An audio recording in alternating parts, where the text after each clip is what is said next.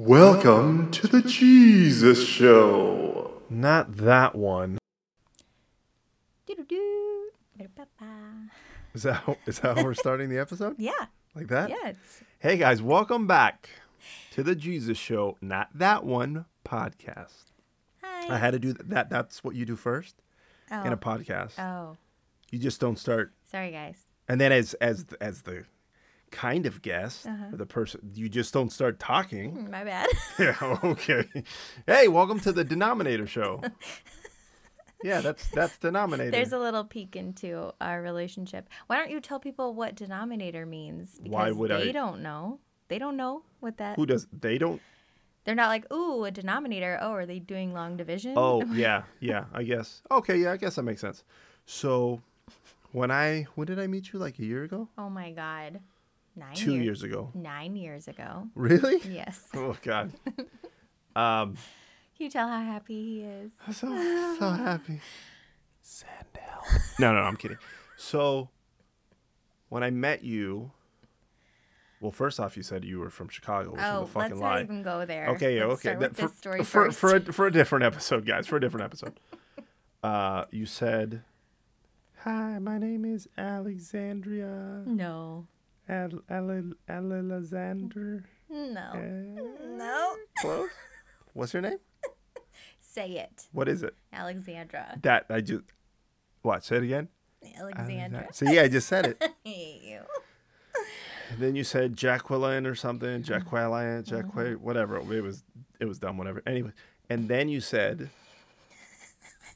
Teleopolis, and I went, "What the fuck did you just say?" Wait, hold on. Are you okay with putting your Yes. last name out? Yeah, because I promoted it on my Instagram. And Well, my full name well, is on okay. I'm there. asking because when I was gonna talk about we moved to Nevada, you were like, "No, because of the fan mail." Yeah, well, yeah, that's what I said. Yeah, you did. Yeah. Okay.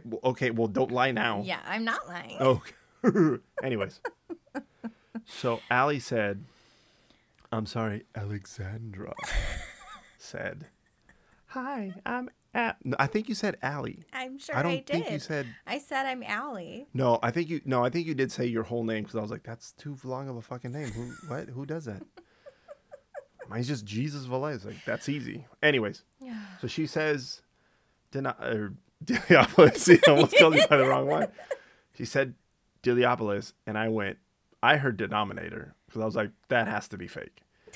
So then I was like, oh, is your real name Deliopolis? And she was like, yes, I'm Greek. And then like people, they hear her name and they go, oh yeah, that's Greek. And I went, who everybody in the world fucking knows that that's a Greek last name? I didn't know that shit. Yeah, anything that ends in a ulus. Oh, okay. Or Yeah, cool. ulus. I grew up with a bunch of Hispanic people. Mm-hmm. You know, Garcia, Rodriguez. all those. Ramirez. Yeah, Robert's name. Roberto Ramirez. That's what I grew up. I didn't grow up with. Did you even notice that for the first year that we were together, my mom would send mail and it would say Jesus Valdez? Did you ever notice that in Hermosa? So maybe we were together 3 years. She didn't know my last name? We got a Christmas card from them one time and your last name is Valdez. Nice. I lost it. I called her immediately. That's what usually happens with my last name. With white people. Yeah. But not just with most people. They hear, well, I can't say what they hear because I'm not them. Yeah. But I say Velez, and then it's usually followed up by Valdez. And I go, no, Velez. And they go, Valdez? No. That's not what I said. Yeah. V-E... Well, try spelling my name over the phone. D-E-N-I... P-L-S-O-M-N. I grew up listening to my mom always say D as in David, E-L-I, P as in oh my God, I just spelled my name wrong. That's good. See? Because your last name is fake. But no, she would just say O-P, P as in Paul, O-U-L. Wow, yeah, you keep messing up. I can't say You're my nervous, name. huh? I'm so nervous. I know. It's my first podcast, guys. I'm a little giggly. Yeah. And she may have had, 7 or 8 glasses of wine? I didn't have It doesn't matter. any It doesn't wine. matter. I'm Okay. drinking tea right now. Are you? Oh, because looks red and it smells very alcoholic. It's in a black cup. Look. Let's just let everybody know. Allie, with air quotes I'm putting, needs her wine every day. Oh, wow. No. No? Are you? No? No. Do we have... How much wine do we have at the house? We don't have that much anymore. I gave a lot of wine away before we moved. I see. 1, 2, 3, 4, 5, 6, and there's 2 bottles out there. Oh, so yeah. But I was in a wine club. And that's only gonna last you what, for a week? And then I was in a wine club in Indiana, and every time we would visit, remember, I would take 8 bottles home. Oh, that was annoying. Let me not do that again. Sorry, guys. Oh, ew, yeah. Gross. Like you can hear the boogers come up my nose. Sorry, guys. Okay. Let's get to the real reason why you're here. Okay, why am I here? I don't even know. Oh, wait. What do you mean? I came here to clear my name. On the last episode, Jesse lies, which is she's lying to you guys. Jesse claimed that he does all the handyman duties around the house. I do. Which he does not. There was this one time when we first moved into Hermosa, and I have a what is it called? The TV thing that goes on the wall. It's called the TV thing that goes on the wall. Yeah. The TV thing. Mount. The TV thing that goes on the wall. You know what I'm talking about, and I'm sure people are yelling at the podcast. No. Like, yeah, they're like, yeah, the TV TV thing that goes on the wall. Yeah. So that's the official name. Anyways, continue. The TV thing on the wall. And I was like, will you help me put this up? And you were like, no, you can do it. I don't want to fucking do that. And I was like, wait. What? I think we just got to the... Oh, what did you say? What? Well, no. Why when you asked me, I said what? I don't want to fucking do that. Yeah, that's it. The end. Yeah. I didn't say, I don't know how. I didn't say, it's going to be such a... I guess I thought it was going to be such a process. Yeah. He thought it was going to be such a process, and I did it in like 10 minutes. But I was also... And I think I was watching... Of the drywall, but... Yeah, Allie really fucked it up. But I think I was also watching some soccer. Yeah. So... And life is soccer. Soccer is life. Yeah. Yeah. So I didn't want to do like, it. Fuck that shit. Yeah. Okay. Anything else that I was you have like, more? oh, let's put on the walls? You were like, yeah, fuck that shit. Let's put more holes in the walls. Yeah, because that's all you want. That's all you wanted to do. That's all you wanted to do. I just wanted to take nails with a hammer all around the house. Didn't you put the headboard on the wall? Oh yeah, we had to. But like, my stud finder apparently just wasn't working. It like would always beep. And so because Jesse wanted a headboard that had storage in it, so we got the IKEA headboard. Oh yeah. I was like, don't blame me. Bed. Yeah, well, I'm gonna blame you. And so we got that, but IKEA is weird now, and it like didn't come as like one stand. It had to go against the wall. It was really weird, and it required you to nail it into the wall, and it came out, and it just like kind of sat against the bed. Yeah. It was really bad. So the point she's trying to I am make handy. is relax. Mm-hmm. The point she's trying to say is, I do all the work. Oh my gosh. And you barely. Jesse just sits there and looks at me and laughs a little, and then he's like, no. You wanted to put it up. No. Mm-hmm. False. No, you're false. No. Let's get into, so you grew up in the Chicago area, right? I know you were only here to clear your name, but now I want to. We're going to talk about Chicago. Well, yeah. Okay. So hold on. What? Oh, I can't. Are you just going to go? But I can't even okay, go. You can't even what? What do you want? This is how our arguments are, huh? Am I getting a taste of it? Me? I get a taste of it all the time. I'm getting a taste of our own. But now the listeners know what's going on. And they know that you're actually cries for help right now. Yeah. Help, guys, help. Okay, so Allie, growing up in Chicago, you were a huge Chicago Fire fan, right? Growing up, yes, I did. Yeah. Like See? the Chicago Boom. Fire. There you go. You played on the field as a youth, correct? Yeah, we did like a camp thing up in Chicago. Where you go like once. You go and you play on. We were at Soldier Field. At the time, yeah.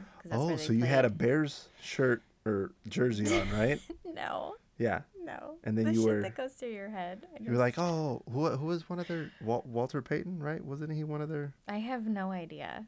famous Bears? Walter Payton. Sure. I don't know. He was a running back? I don't know anything about football. But do you? But like, watch. Hold on. Wait. Where do the Chicago Bears play? In Chicago. What's the name of their stadium? Soldier Field. So you know everything. No. I don't. You see? But can you guys like just take Wait, hold on. Name a professional soccer team in Chicago. The Chicago Fire. Boom. There you go. Oh my god, I hate you. I You should have love just said them. the Chicago Red Stars. Oh, but they're not a pro, huh? Well, Yeah, they are. They're the women's. They're the women's team. Yeah. Oh my God. I don't Is there know. a hot take?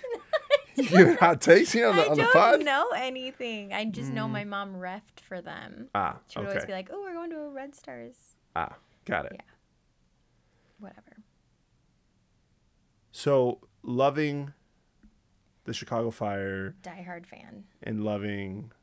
Who was your favorite player on the I Chicago hate Fire? you so much. The only person I know that was on the Chicago Fire that was recent was Mike McGee. So I wasn't even in school then when I didn't know anybody. Like I could act like I did. Can I tell you who else was on the team? Tell me. DeMarcus Beasley. Oh. Boom. Roasted. Wow. You really see? didn't know? No. I don't know anything. Guys, I'm But so then again- sorry. I'm so sorry for having a guest listen- on a soccer comedy But podcast listen. that doesn't know soccer. Listen, I don't know like anyone's name. Oh, Like you at don't? all. Like it's really hard. And then I'll go, Real oh, quick. well, I know them.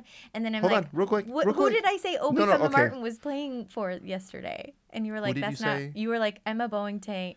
Wow. Sorry, Emma, Emma. I'm so sorry. Emma. I'm trying to have him on the podcast someday. You know, you Okay. can't just But remember, you said, oh yeah, Emma Boateng is also going to New New England. And I was like, oh, Emma. And then I went, oh no, that's the wrong thing because it goes. she's thinking Obi, of Obafemi Martins. Oba. Don't sing the Obafemi song. Martin.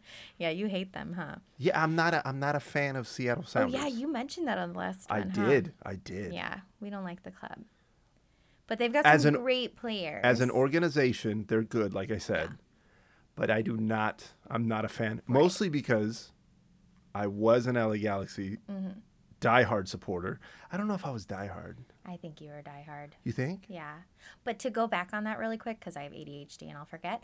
It's a catchy song, and you even said it was. It was. It was. It was a catchy But- song. but- So but- good job to the Seattle. What's it called? The Seattle. I don't care. supporter squad. I don't care. I'm not. No. I'm not trying to give them oxygen here. That's not the point of this. You're not going to interview anybody from Seattle, I probably will. and you're going to be like, "I hate your team." I'm not gonna say. I'm gonna go. Oh my god, I love your team. It's the They're best gonna team be like, ever. "I heard your episode." And I'm gonna be. Listen, man. I don't like. No, I'll be honest with them. I don't like the club you play for. Yeah. I wish you were. You're better than that. Yeah. I think some of them are better than that. Yeah. But Can we even say that before when AJ was at the Galaxy, you always talked crap about Houston? oh, Can we even say that? Because I feel like you had that same kind of hate that you do for Seattle. yeah. Okay. Yeah. Okay. Look. Okay. Before I met AJ, I was a diehard LA Galaxy fan. We'd go to the games and I would lose my voice. Yeah. Oh my God. Like, yeah, I would lose my voice. I'd yell at the ref. So, yeah, but it was mostly because it was teams that weren't the Galaxy.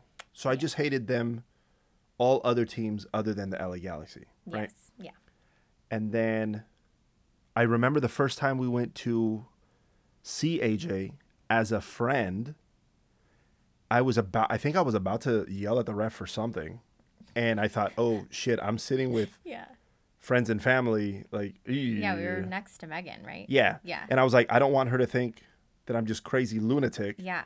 So, it was kind of hard for me to bite my tongue, but I did.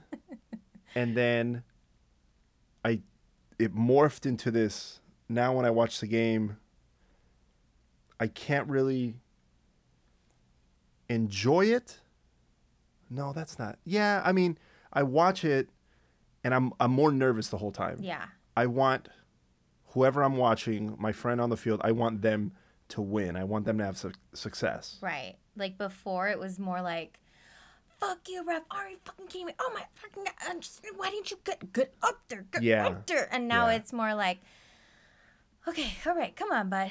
You got this. Yeah. Yeah. Yeah, that's true. And also, a couple times, I haven't heard it many times, but there has been times where I hear somebody talk about AJ or one of my other friends on the field, and they say something that's not that nice. And I internally go like that heat or Blood that red. That's all you yeah, see. that like anger heat that Yeah. goes through your body. Because you need to like stand up for him. Yeah, I want to, as a friend, I want to beat the shit out of Yeah. him and be like, don't be talking to my friend like that. But then I have to think, oh, I guess they can have that opinion of him, even though it's wrong. Well, like, who was it that took AJ out? Like, was it outside the box or something? They like went under his feet, and you were like, I fucking hate that guy. Oh, here's a story. Am I right? Am I kind of close? Can I tell that story? Yeah. I can tell that story. Yeah, it's not a bad story. Yeah. I don't remember exactly what happened. When AJ was on the Houston Dynamo, he was playing against the Columbus Crew, and on the Columbus Crew, I knew that he was friends with Jossie Zardes and Hector Jimenez. So I was excited to see him play against them. So the game's going, and I believe Houston won.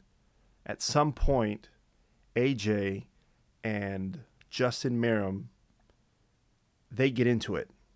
They like get up. I think they got into each other's face, and I'm watching. Yeah. You know, I'm taking care of Noelle and running around with her, but I look, and in my head, I'm like, who the fuck is that? Like, no. Don't step to my boy. I know this story. I was pissed. Yeah. So then after the game, I'm talking to AJ, and I just kind of like, oh, so you and Justin, like what? And he really didn't say anything. He was like, oh, yeah, you know, whatever. It's just, you know, it's just part of the game, It's right? just a game, yeah. And I thought, okay. So we were going out that night to have dinner with Justin and Hector, and I think a couple of the other guys, some of AJ's other teammates. But you didn't know you were going out with Justin yet. No. I didn't know. I knew Hector was going to be there, Right, and I was excited to see Hector. Yeah. I don't really know Hector. I definitely don't know Hector as well as I know AJ. Yeah. But I've met him a couple times, and the few times I've met him and hung out with him, it's been fantastic. He's really cool. So cut to, we get to the place, we're walking in, and I see Hector, and I'm like, oh, cool, there's Hector. Then I see Justin, and I think, wait, who the fuck invited this guy? In my head, I was like, oh, shit's Just about okay. to go down. Shit's Here we going go. down. Let's do this, okay. And then AJ says hi to Hector.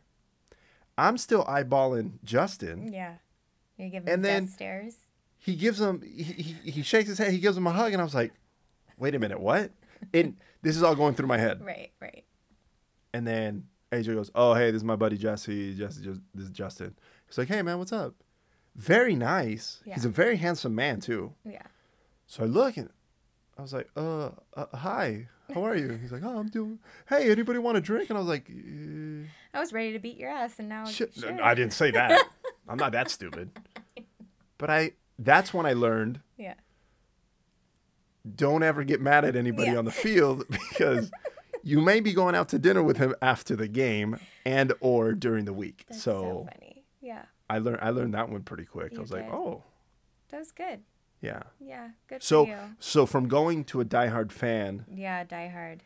to morphing into this a lot calmer Yeah. person. I was about to say like a parent to a kid that plays soccer, but no, those people are crazy. But yeah, so Not all of them. Most of them. most of them. 9 out of 10. Yeah.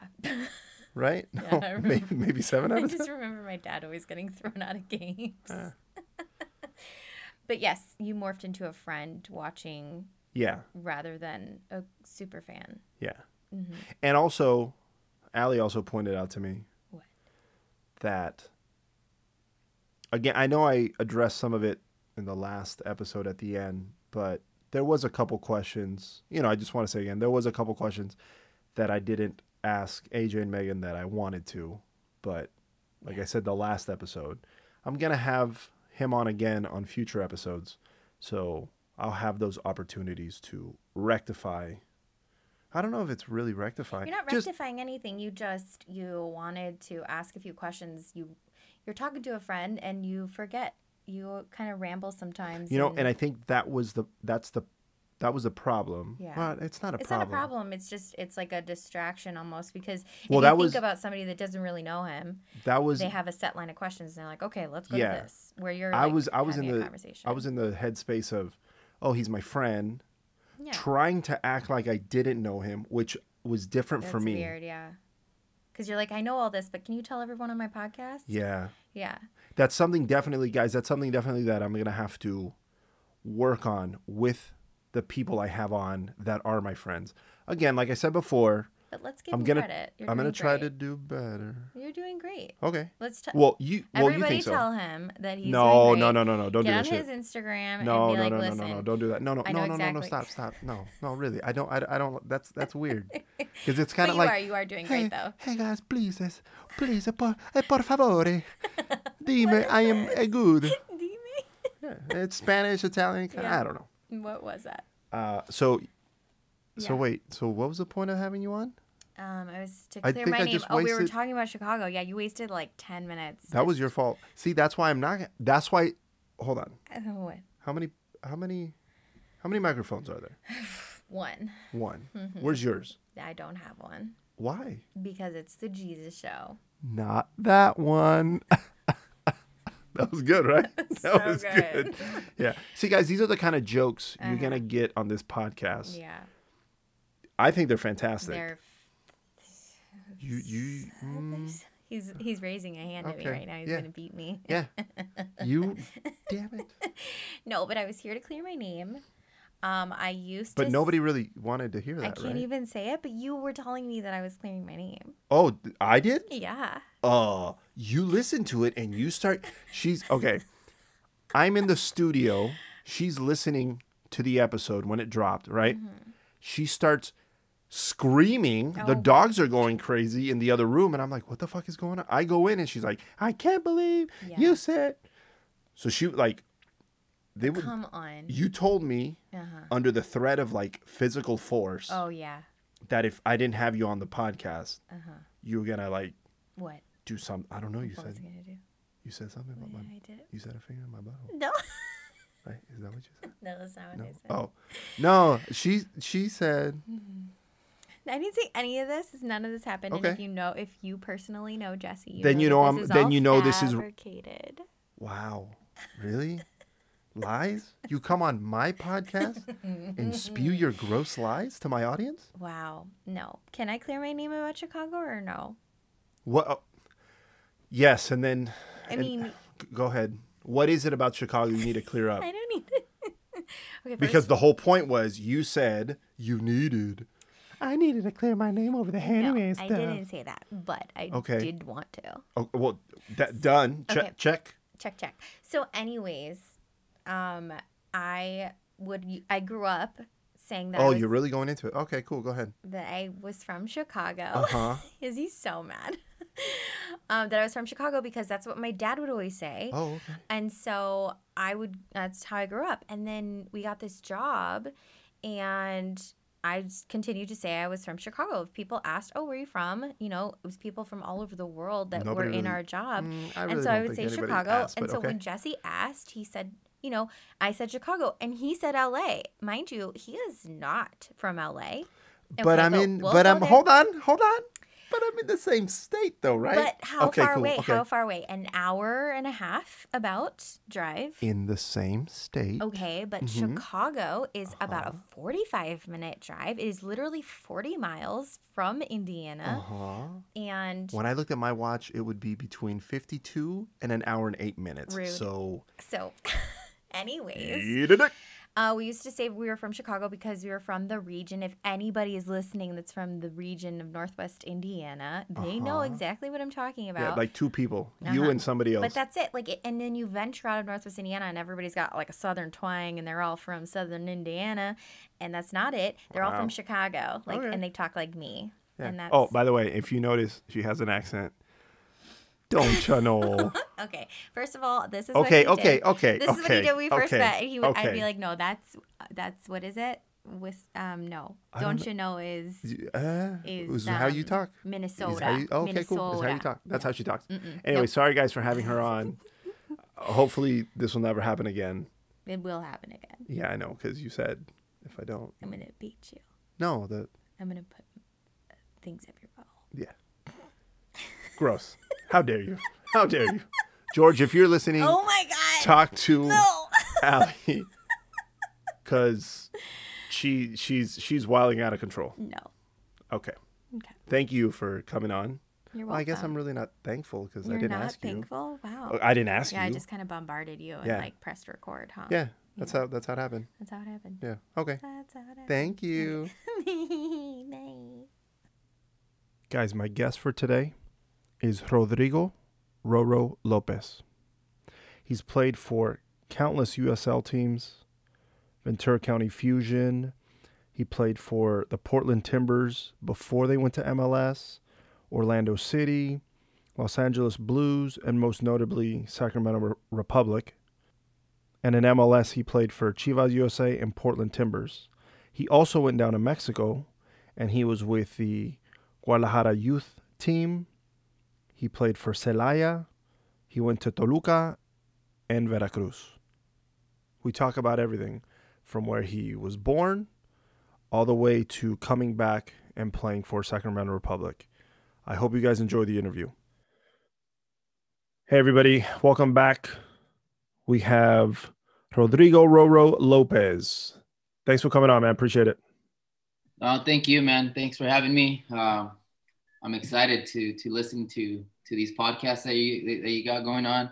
I think it's a great idea. I know you know some good soccer players, some good footballers out there. So I'm really excited for you to get started and start listening to these podcasts. Thanks, man. I really appreciate that. I'm a little nervous because it's still like this is only episode 3. Oh wow. So it's new, but I'm nervous but more excited to see where it's going. Okay, that's perfect. So let's jump right into it. The first time I met you was in Toluca. Mm-hmm. That was the first time I met you. Yeah. And then after that, we went to after the game, which, by the way, I didn't know anything about Toluca at all. Mm-hmm. I knew there was a team, and I knew because I met you through Jonah. Yeah. And the night before, he goes, "Hey, we're gonna go see RoRo play tomorrow." And I go, "Okay." So I go, "Where's that?" He goes, "Toluca." I was like, "Where the fuck's that?" Because we were in Mexico City. Yeah. And he goes, "Oh, it's like an hour away." I was like, "Okay." So we go, and we're driving. I'm like, "Where the fuck is this place, man?" Yeah. And then we get to the stadium. We park. There was like houses and stuff. Yeah. We park, and everybody's, cheering and vamos, vamos. And I was like, "Where the fuck are we?" And then all of a sudden, boom! There's a stadium in the middle of the city. Yeah. And I was like, "What?" It had a very European vibe to it. Very. It was really cool. And then I remember we're watching the game, and I want to say you came in the second half, early in the second half. But no, I think it was it against Puebla? Maybe, yes. No, I think it might have been. I started, but I got subbed off in the second half. Oh, yes. Yeah. Because then I got pissed off. Yeah. And I was like, "Why the fuck are they taking him out?" And Jonah was like, "Hey, chill, Dick, chill." I was like, "No, fuck that. Why are they taking him off?" Yeah. I could hear him say it already. Nah, Dick, chill, Dick, chill. So that's how I first met you. Yeah. And then we've been on back and forth on Instagram, messaging each other stuff. Yeah. So where did you grow up? I was born in Mexico, in Guadalajara. Okay. I was raised in Santa Barbara, California. Okay. So I was brought to California when I was probably 11 months. Obviously. Oh, wow. So real young. Yeah. So I don't remember, but my parents first got to Oxnard, California, which is really close to Santa Barbara. And from there, they slowly moved to Santa Barbara, started their lives. They started working. My dad worked for a trash company for a very long time. My mom worked 2 jobs. Till this day, she still works. She's a workaholic. Nice. I don't think she could stop working. So, Santa Barbara is very expensive, but it's very beautiful, and it's a really nice city, really nice place to grow up in. So I call myself fortunate to have been raised in Santa Barbara. Obviously, we were a little more of the working class, but it was always great to live by the beach, and my amazing friends that I met throughout my years there and high school, all that stuff was great. So you came over at a young age. At what age did you start playing soccer? I want to say since I started walking, so I want to say 3 to 4 years old. Um, I know I was 4 years old when I first started playing, like in a league, like in the Santa Barbara Boys and Girls Club. Yeah. And I was playing, maybe I was 4 or 5, I can't remember, but I was always playing like year up. So I was playing against maybe 6 year olds and 7 year olds. Oh wow. Yeah, so that's how it started, and I just kept playing Santa Barbara Boys and Girls Club, and then when I was 8, I finally joined a club team, and then there I was playing a year up because back then club didn't start until like U11, so I was barely 8 playing with 10 year olds, and that's where I met a lot of my good friends that are still my friends now, Mm-hmm. and the coaches that I had throughout my youth career, I still talk to a lot of them. They've helped me out throughout my career so much. So um, that's where I started playing at the age of 3 or 4. And yeah, I mean, from there it's just all soccer, man. And then at what age or when did you think to yourself, I want to become a professional? I think since I was like, Jesus, since I was 8 or 9, I think playing back then, all I knew was Mexican soccer. Yeah. So all I would watch was Liga MX. Yeah, I went for a few teams. Like I would cheer. I think I would always cheering for like the best team. Like I was once a León fan. Okay. I was a Chivas fan. I was maybe just those two. My dad was a big Atlas fan, and so it was always Mexican soccer. I really didn't know anything about European soccer. Yeah. I didn't even know who Barcelona was until like years later. I did know a couple like national team players because of the World Cup, but other than that, it was just all Mexican league. And back in the day, they used to show 1 or 2 games. Now, obviously, they show all the games. You could watch them all, but back in the day, it was just like one game on Saturday or one game on Sunday and one game on Saturday. Yeah. And so that's how I became, that's when I knew, like, what, I want to play there. I want to play in Mexico one day. And luckily I pursued my dream, and I was able to make it happen. Yeah. I remember growing up watching, getting into soccer. Mm-hmm. My thing also was I would watch the Mexican League games because, it was the same thing. Yeah. It was one game on Saturday, one game on Sunday. And then not until MLS came onto the scene in 96 did I go, oh, soccer. Oh, cool. Now I can root for a team that, I've already told my listeners, I grew up being a Galaxy fan because I thought, oh, they're right over there. Yeah. And same thing growing up, I didn't know who Barcelona and any of the, I think I knew who Manchester United was because my cousin, Danny, he really liked them. So, I mean, as a kid, I really didn't know other than like, oh, my cousin Danny likes this team called Manchester United. Oh, that's cool. Yeah. And then I really, not until maybe 4 or 5 years ago, have I started watching the Mexican League.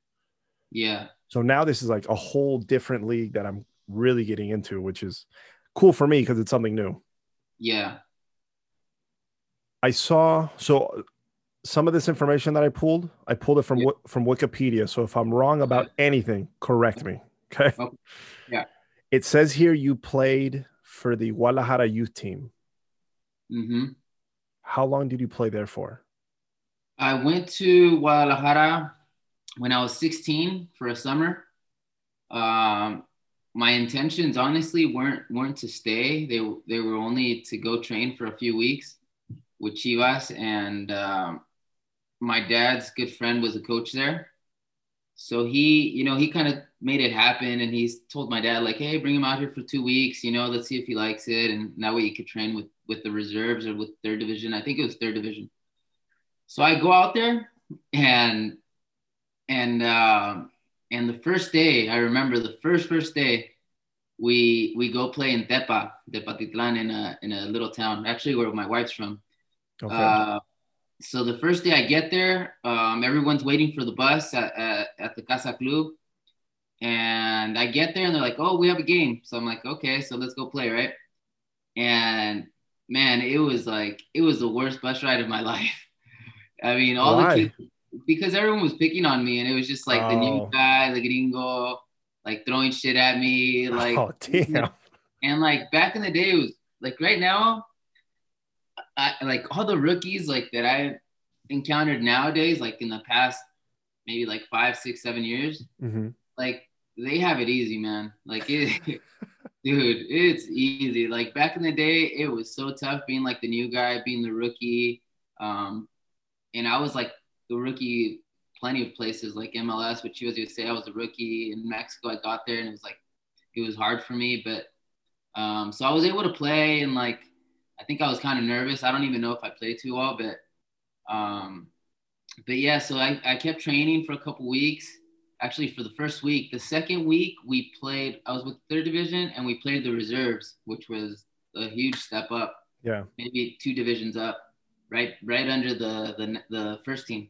Okay. So we scrimmaged the reserves, and I remember this perfectly because I didn't even start with the third team, so they put me in. We were losing like 3-1.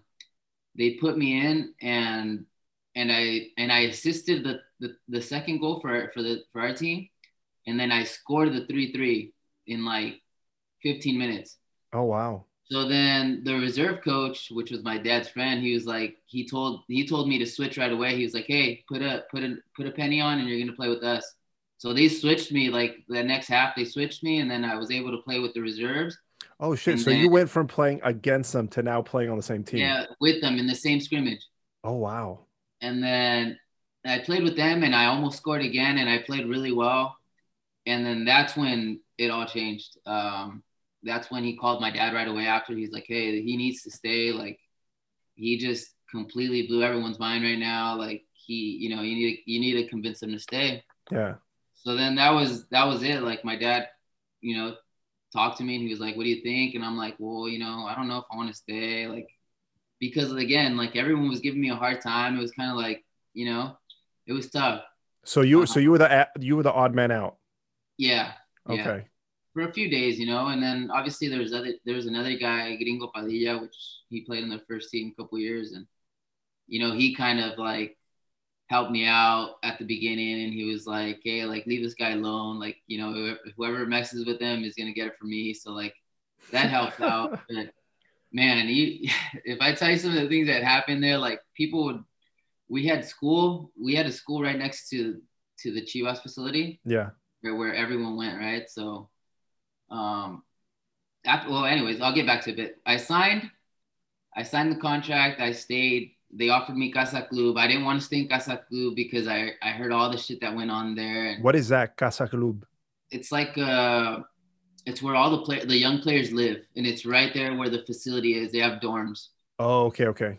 So they're like little dorms, and you stay there. But like the stuff that I would hear, I was like, fuck that. I don't know if I can, like if I'm already like the odd one out and I'm getting picked on, like, I can't imagine what's going to happen there. So, yeah. I mean, luckily me, I'm from Guadalajara, and my grandma lived there, and my sister was there at that time. So, I just stayed with them. I signed the contract. I ended up staying there with my grandma. But it sucked because I had to take like 2 or 3 buses every morning at 6 a.m. Oh, wow. to get to practice, which was like an hour and a half away sometimes. So I would wake up like at 5 a.m. and head on the bus to train at like 7 or 8 a.m. And then same thing going back. Most of the times back then we used to have double days. So I would stay there all day and then come back at night. So it was tough, man. Fuck, man. That's dedication, bro. Yeah. It was definitely a lot of dedication and a grind. Yeah. And so a couple of the times that I was so we had school, right? They offered us school, and Little Vela was there, Carlos Vela now was at LAFC, Marco Fabian, all these players, Chicharito, all these guys, right? And then you had like the troublemakers, the guys that were like, they didn't give a shit about school. They just went to go around. Yeah. So, like, there's one time I had my cell phone, right? And I had a brand new cell phone. Obviously, I think I had it pretty well because my parents would like help me out with money and send me like the best stuff from California and stuff. And so like I had a new cell phone. And everyone was like, "Oh, let's see it." And during class, right? Yeah. Let's see it. So everyone's looking at it, and all of a sudden, bam, no one had it. So what? Stole my cell phone in class. Shit. And I'm like, dude, how does this shit happen? So like I told the teacher, and she was like, "Well, how do I can't check everyone, like, you know?" So like I never got my cell phone back. What? You got jacked during class? Wow. There's like 15 kids in there. I'm like, and they're all soccer players. They're all laughing. They're like, "Who has it?" Like, they're all laughing at each other. And I'm sure like no one knew like who had it. Only the person who had it knew. Yeah, of course. And you never found out. I never found out. No. Fuck, dude. And I still like talk to them. A lot of them, like we have a WhatsApp group, and they'll be chatting up. And after a while, obviously, I got along with everyone, and it was a good time after months, after a couple weeks. Oh, that's good. Well, at least it got better. Yeah, it definitely got better. Oh, that's good. That's good. Your first, what I would call it, your first official professional contract was with Chivas USA, correct? Well, I signed a contract with Reservas in Mexico. Okay. With Chivas. So I was there for 2 years. And to be quite honest, that second year, I kind of lost it. I feel like I started hanging out with the wrong guys, drinking and kind of like, I wasn't taking it too serious. I wouldn't go to school. I was skipping school all the time to go with these guys to go drink and, do whatever. But then they brought to my attention, they said, "Hey, if you keep this up, you're going to be gone." And, like typical, I'd be good for a couple weeks. And then again, boom, I'd slack off. And it got to the point where they were like, "Hey, either you're going to Tepic." They had a second team out in Tepic, or you'll go to, or we'll send you to Chivas USA. So I said, "Okay, send me to Chivas USA." Yeah. And yeah, so I had to come back to California, to Santa Barbara. When that happened, my parents were living in Indio, Coachella. Okay. Yeah. Yeah. They moved for a couple years there. They bought a house, and then I was living with good friends of mine in Santa Barbara. I had to finish high school to sign an MLS contract with Chivas. So I finished high school. I was there for like three months, and then I was getting called in for the national team, for the U.S. national team, the U18s at that time. And I finished high school, and then, that's when I signed my first contract. I want to say it was like in June or July of 2005 with Chivas USA. Okay. Yeah. So growing up an LA Galaxy fan, when I saw Chivas USA come in, I did not like them. I was like, "Oh, Chivas is a fake, LA Galaxy." All the shit you heard, Yeah. And again, I was younger at the time, so I didn't even know what the fuck I was saying. I would hear other people say it, and I was like, "Yeah, you're right. Yeah, fuck them."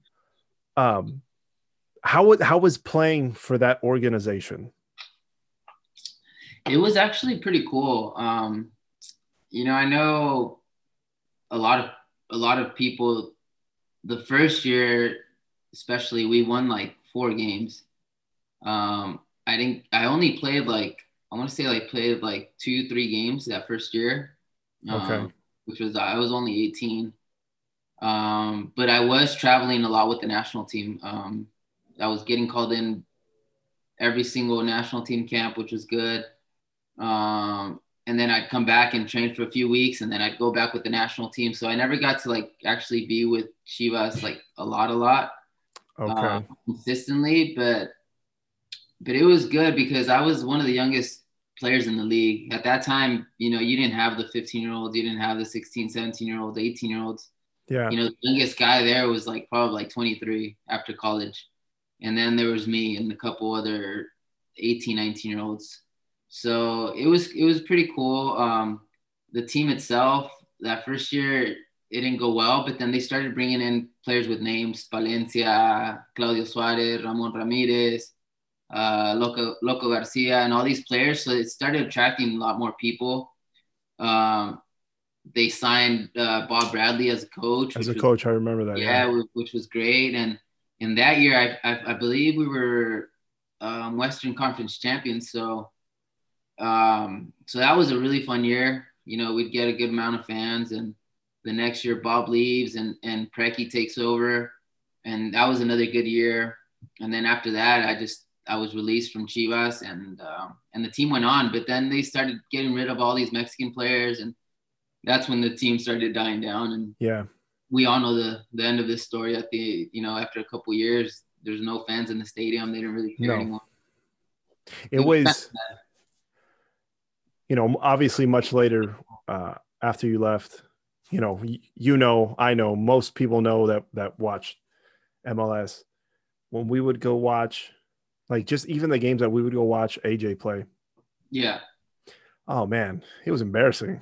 Like they would section off most of the stadium, just like with banners and shit.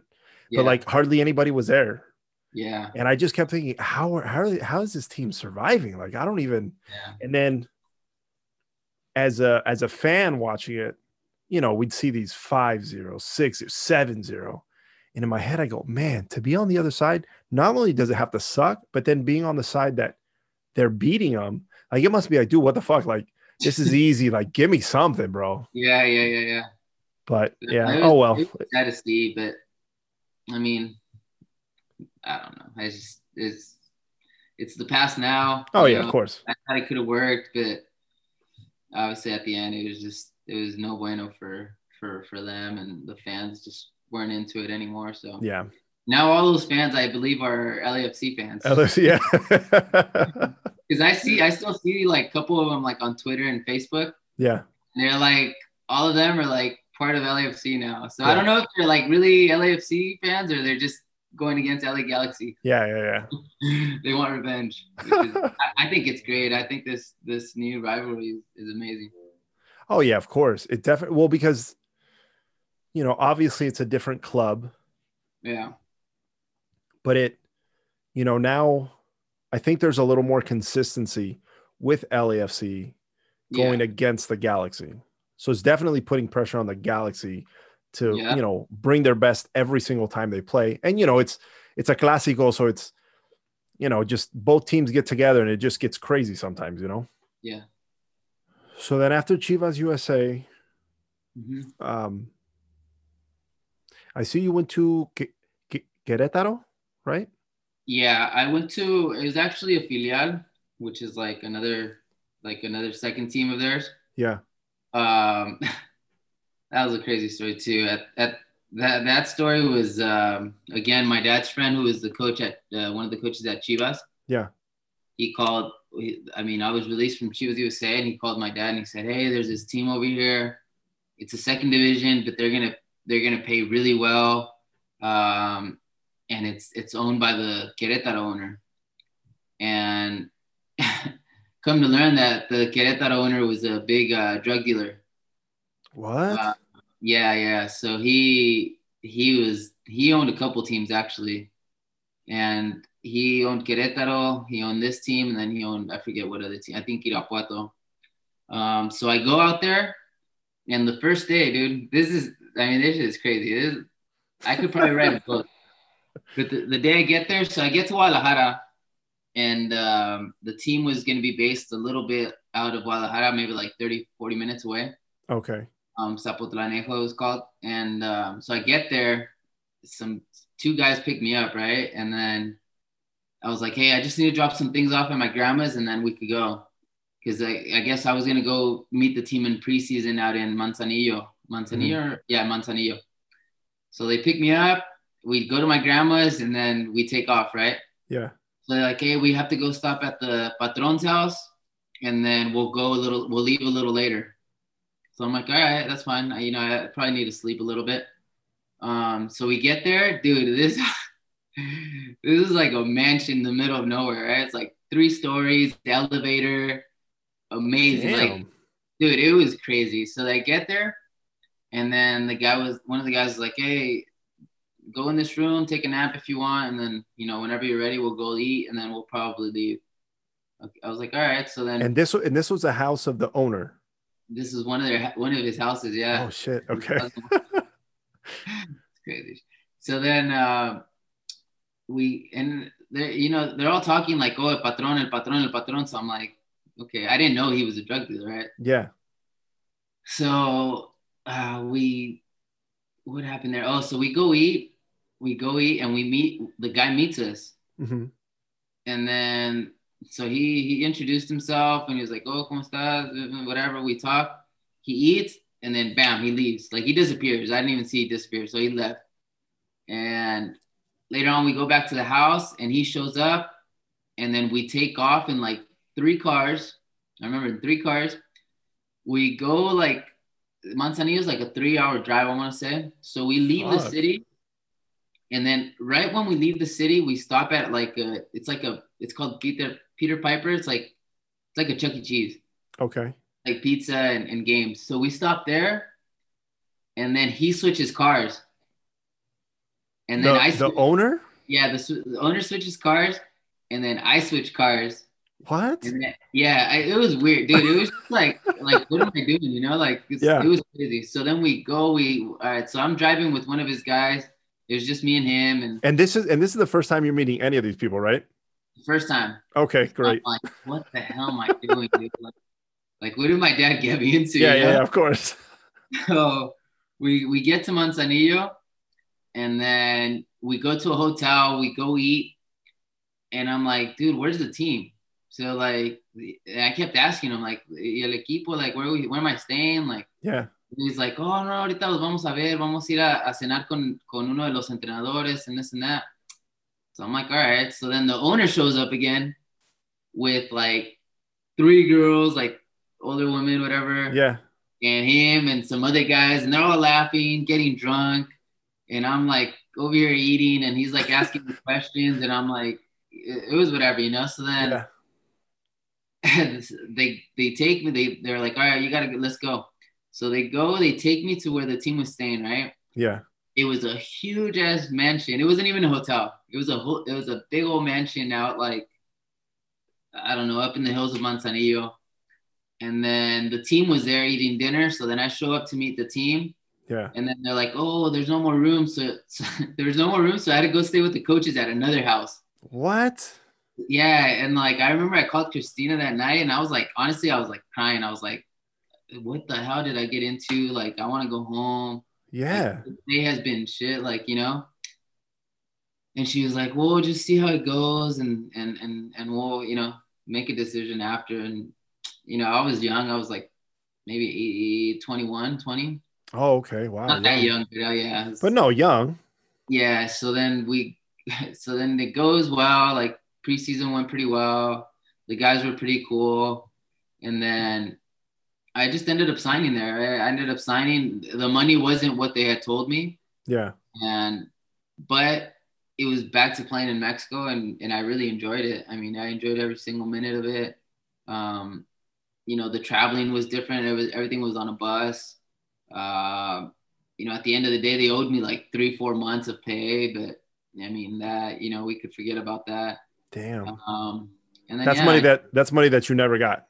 Yeah, no, I never got it, and it wasn't that much. Man. But like after that year of my contract, I just left. I was like, I'm leaving. Yeah. They wanted me back, but I just said no. There's no chance. Yeah. I mean, it sounds a little shady. It was. So then after, everyone was like, "No, you were with Tirso." And I was like, "Sorry, I don't even know. I could say whatever." So they're like, "You were with Patron and Tirso," and I was like, "Yeah." So then later, I started knowing more about him. Yeah. This guy was like, he was wanted all over Mexico, all over the U.S. Yeah. Damn, dude. Like, I just thought he was the patron. I didn't even fucking know who he was. Dude, one time he invited the team for like a barbecue and to like play at one of his. He had a field out by a ranch, and he had tigers. He had like What? Yeah, it's like 21 Dana, bro. It was Holy like crap! it was crazy. Dude, But that's it was insane. crazy experience. You know, now that I think of it, I was like, dude, that was crazy. Yeah, it definitely sounds like you could write a book. Yeah, probably. And we're just getting started with the interview, so this is great. You're right. So then, how did you end up in Portland with the Timbers? I finished playing in Mexico. I went back to Santa Barbara. I started playing PDL, which is like third division. Mm-hmm. It's like where a lot of the college guys, the good college players, get together, and some ex players or whoever wants to play could play. And I ended up playing for Ventura Fusion there, and then the owner of that team was an old agent, and he was like, hey, like play for me, and I'm gonna send you somewhere, and maybe USL or MLS. So he had a good relationship with the coach in Portland, and he sent me out for a game just to go try out. Yeah. And he was like, hey, you're going to go play in a game against Burnley, which I think they had just jumped to the Premier League. Oh, like, okay. So he was like, you're going to go play against Burnley with Portland. And Portland was in USL still.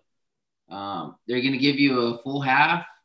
And yeah, just make the best out of it. If you play well, you'll sign. So yeah, I go to Portland, and I end up scoring the winner, the game winner. Shit. Yeah, in the last minute, like it was a free kick, and then I stayed. They ended up signing me. I was there for two USL seasons, and then they signed me for the MLS team for their first year in MLS.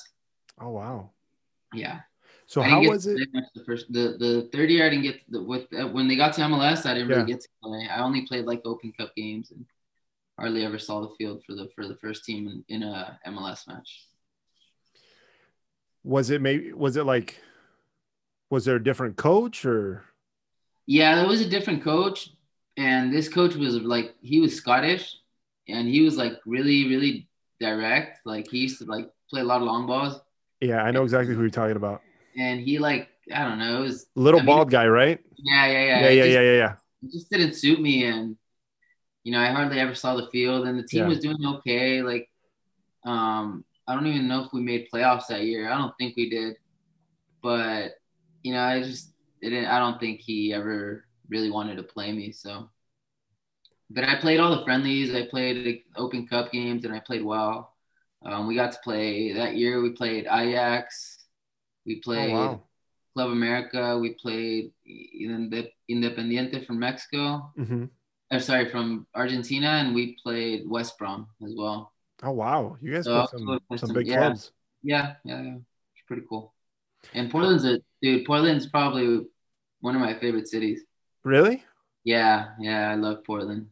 I've only been to Portland, I want to say twice, but it's only been for work, and it's been for a short time. So I mean, I've gotten there, I've had dinner at the hotel, and then just gone to bed.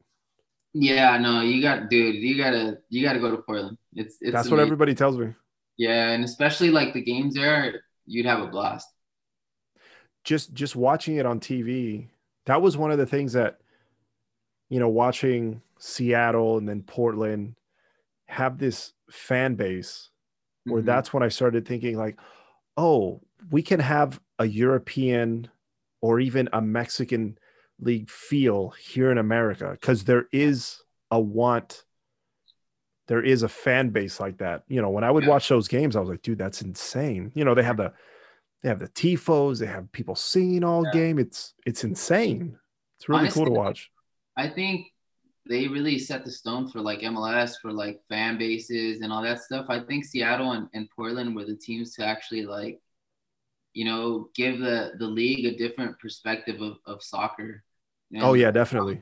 Fans, I think, once they started seeing that on TV, like, dude, these guys are like singing, 90-minute plus, like it was pretty cool. So I think they're a big reason why, MLS has gone to where they're at now. Yeah, for sure. How is it playing for the USL Portland Timbers as opposed to MLS Portland Timbers? What was there even a difference? Yeah, there was a big difference. A lot changed though. A lot changed from the USL year to MLS. Like in the USL years, it was a baseball field, and it was like the old AstroTurf. So it was like it was crazy, but we still had like crazy fans. Like it would sell out every game. Really? And like during the week, when we would play during the week, they'd have like dollar beers, and they had Wow. like where the dugout was. They had a like they used to sit the fans there on the field, and people would be drinking. And dude, No shit. yeah, it was a great time. So I mean, it transitioned over to MLS, and the stadium changed and all that stuff. But I mean, it was just a lot different because I think more like the coaching style the coach that they brought in, it was just a lot different. Yeah. With the USL team, we had really good players, and we were probably one of the best teams. But we actually liked to play, and we kept the ball a lot, and it was just fun to play. And in MLS, I think it was just a lot different. I think the coach, like I said, the coach they brought in, I don't think fit to what Portland would really wanted and the fans wanted. So Yeah. So then after you left Portland, you bounced around to a couple USL teams, correct? yeah. What was it about Sacramento that attracted you? Was it you wanted to go there and they wanted you, or was it you saw the club and you thought, oh, you know what, I want to let's try to go there? How did all that work out? So I went to Orlando, then I went to LA Blues, and then after LA Blues that year I had Roman. That's when Roman was born. Oh, And, okay. and dude, I was sleeping. I kid you not. I was sleeping in a closet, in a walk-in closet, What? when I was playing for LA Blues. So I mean, they were paying me, and the contract wasn't great. Yeah. And it was like enough to like pay rent and like survive, and feed my girlfriend back then, Christina, and now my wife, and feed Roman. But like I was like, you know what? Like I don't think we'll make it. Like it's gonna be tough, especially living in LA. We're not gonna find a place to live with Yeah. that money. So what we did was she stayed back at her place with her parents and Roman, and then I stayed out at one of the houses where some of the guys lived, Mm-hmm. and they were like, just if you want to stay here, go ahead. Like you could stay in the living room wherever you want. And then one guy had like a huge ass room with a huge old closet, and I was like, dude, I'll just sleep in there. Like just No shit. yeah, I just bought like a small blow up bed, and Yeah. I would sleep in there. But I mean, I would never be in there just to go to sleep. Yeah. And it was tough. And then after that year, I was like, you know what? I might just give it up. Like, why am I doing this? Like, Yeah. why am I going to continue doing this? Like for USL, and like, it's not even that good. The contracts aren't great. And I started working construction in Santa Barbara that off season. Mm-hmm. And I was like, I don't know, like I'm making decent money. Like I could just make this a career. And then the guy who owned the Fusion ended up being a technical director at Sacramento. And he called me and he said, hey, do you still want to play? And I was like, honestly, I don't think so. Like, I don't know if I want to. And he was like, look, Sacramento, their fan base is going to be amazing. They're going to go MLS in a few years. I want you to be the first player in their history. Yeah. Their franchise history. And I was like, okay, well, like let's talk numbers. And he was like, there's one problem. And I said, what? And he said, Precky's the coach. And I'm like, oh God, here we go. And Yeah. Precky let me go from Chivas USA. Yeah. So I knew that Precky wasn't like too fond of me. So I was like, oh man. Oh, really? Why? Yeah. Well, because he let me go. And so it was like, like the last impression of him was like, I had him and he didn't play much for me. So why would I sign him here?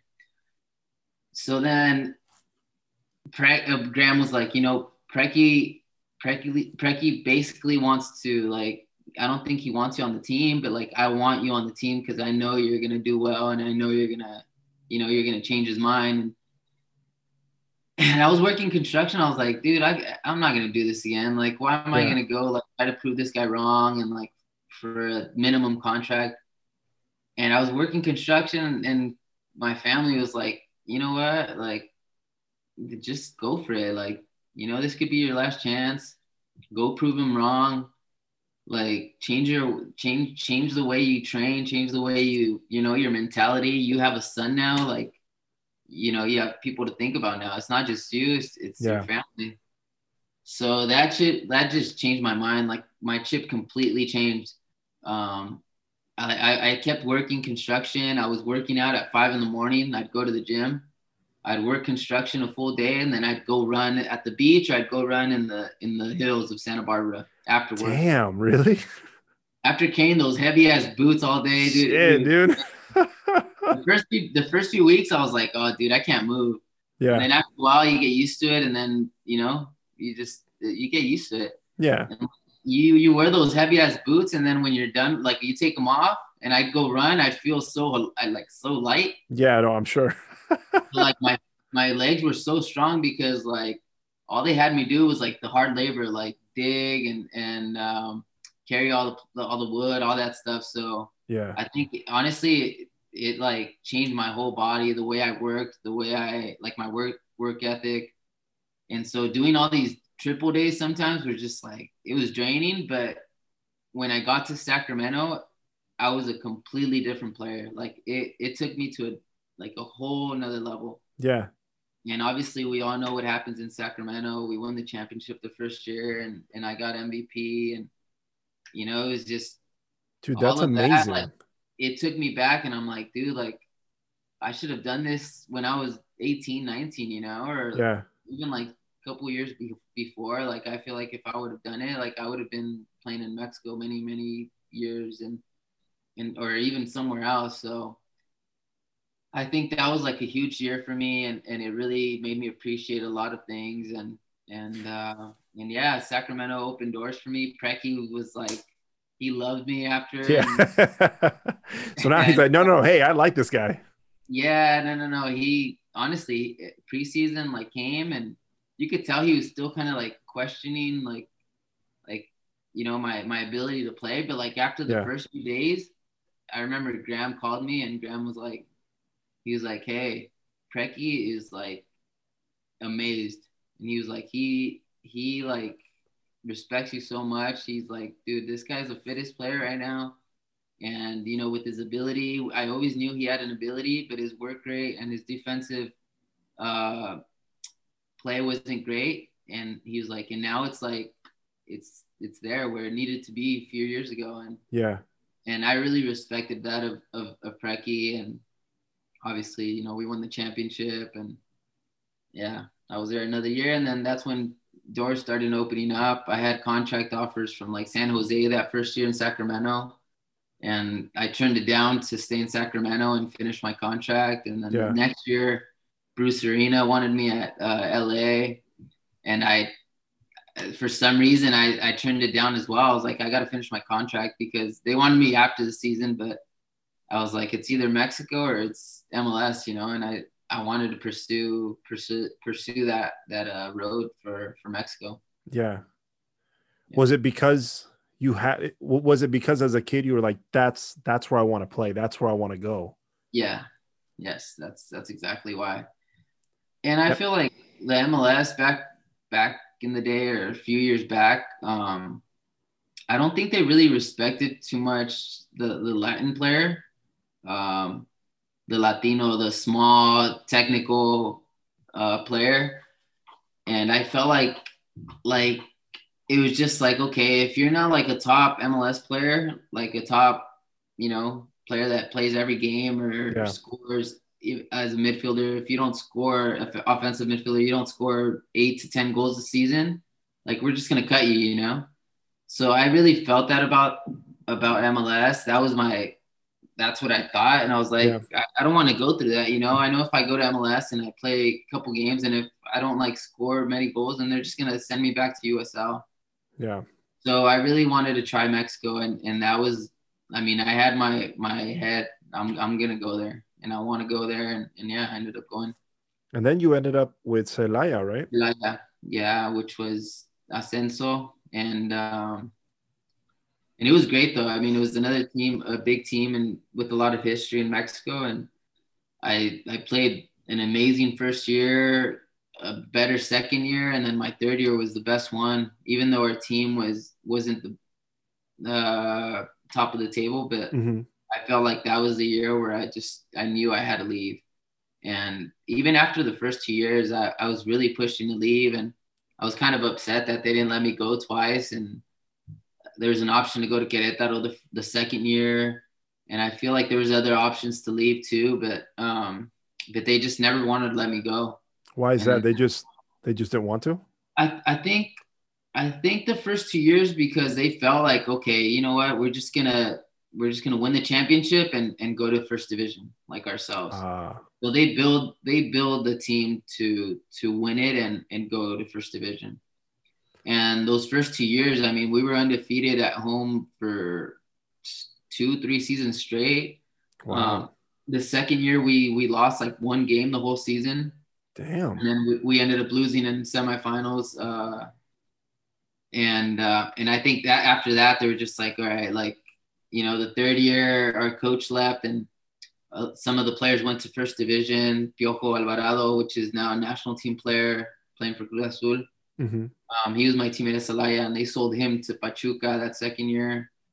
And so they sold a couple pieces to our team. The third year, we weren't as good, to be quite honest. And I had a really, really good season. So that was the year that I think 2-3 teams were actually asking about me. And since the team wasn't as good, the owners just said, let's just make money off this guy. Damn. So they sent me to Toluca on loan for a season. So that's how you ended up in Toluca. Yeah. How's your time there? It was. Oh, real quick. Where is Celaya located? Where do they play? Guanajuato. Okay. Yeah, so it's a small city. I mean, I loved it. Christina was kind of like, eh. But we were like really, I don't know if you've ever been to Querétaro. No, I haven't. León, have you been to León? Yeah, but it was quick. It was just an overnight. Okay, so yeah, so these cities are really nice. You have like San Miguel de Allende in Guanajuato. So we were 30 minutes away from Querétaro. We were 30 minutes away from San Miguel de Allende. We were like 45 minutes away from León. So we had these cities that were like huge and really nice. So yeah, you know, that made our stay there a lot better. And yeah, so then that's how I ended up in Toluca. Oh man, that's like one team that I'm like, you know, I feel like I could have done a lot better. Yeah. But at the same time, I feel like I did what I could, because I got there, and again, you know, I'm a small fish in a big pond, and the coach was like, you know, whatever. Like, I don't even think he wanted me there. I think the ownership was the one that took me there. Yeah. And I show up, and, you know, I have a really good preseason. My first game in preseason, we played Cruz Azul. We ended up losing like 3-1, but I came in and I played really well. The next game, I started against Santos in Texas. We had a preseason game, and I tore it up. Like, I played really well, and we won. So, like, it was like my chance, you know? It was my chance to still in the starting lineup. That game, I ended up getting hurt. Like, first half, I had a really bad tackle, and I hurt like the plant of my foot, like my heel. And I ended up playing, obviously, like with the adrenaline, you just end up playing, right? Yeah. You finish the game, but then after, I couldn't even walk. Really? Like, I couldn't walk for weeks and months, actually. What? So then that next week, we were playing on Tuesday. We played, I want to say Tuesday, we were playing Lobos at home for a friendly, the last friendly. And then on Saturday, we were playing Chivas in the opener for the season. So then so we travel back on Sunday from Austin, and then Monday we get there, and I tell the doctor, I'm like, doctor, I can't even walk. And he was like, why, what's up? And he was like, do you know this is your chance to play, right? And I was like, I know, but I can't walk. Like, what do you want me to do? Yeah. So then the coaches come to the locker room, and they're like, and they call me to their office. Well, the assistant coach did. And he was like, hey, what's going on? And I was like, I can't walk. Like, it really hurts me. Like, and he's like, man, this is your chance. Like, do you really want to give it up? And I'm like, motherfucker, I can't walk. yeah, like, what do I do, right? So here I am, like, I come out to the field, like, with tennis shoes. I told the doctor, I was like, look, I'll go and I'll jog around, but I can't, like, put on cleats. Like, it hurts me to put the shoe on. Yeah. Like, how am I going to be stepping on, on a cleat? And he's like, well, we could give you some medicine and get through it. So then I'm over here jogging. And then after the warm up, they're like, one of the other coach was like, I think he was like, preparado físico. And he's like, RoRo, he's like, come on, man. Like, just play through the pain. And I'm like, and then their starting midfielder was hurt too. So it was like my perfect chance to like play. Yeah. So I'm like, damn. So I ended up playing the preseason game, like hurt.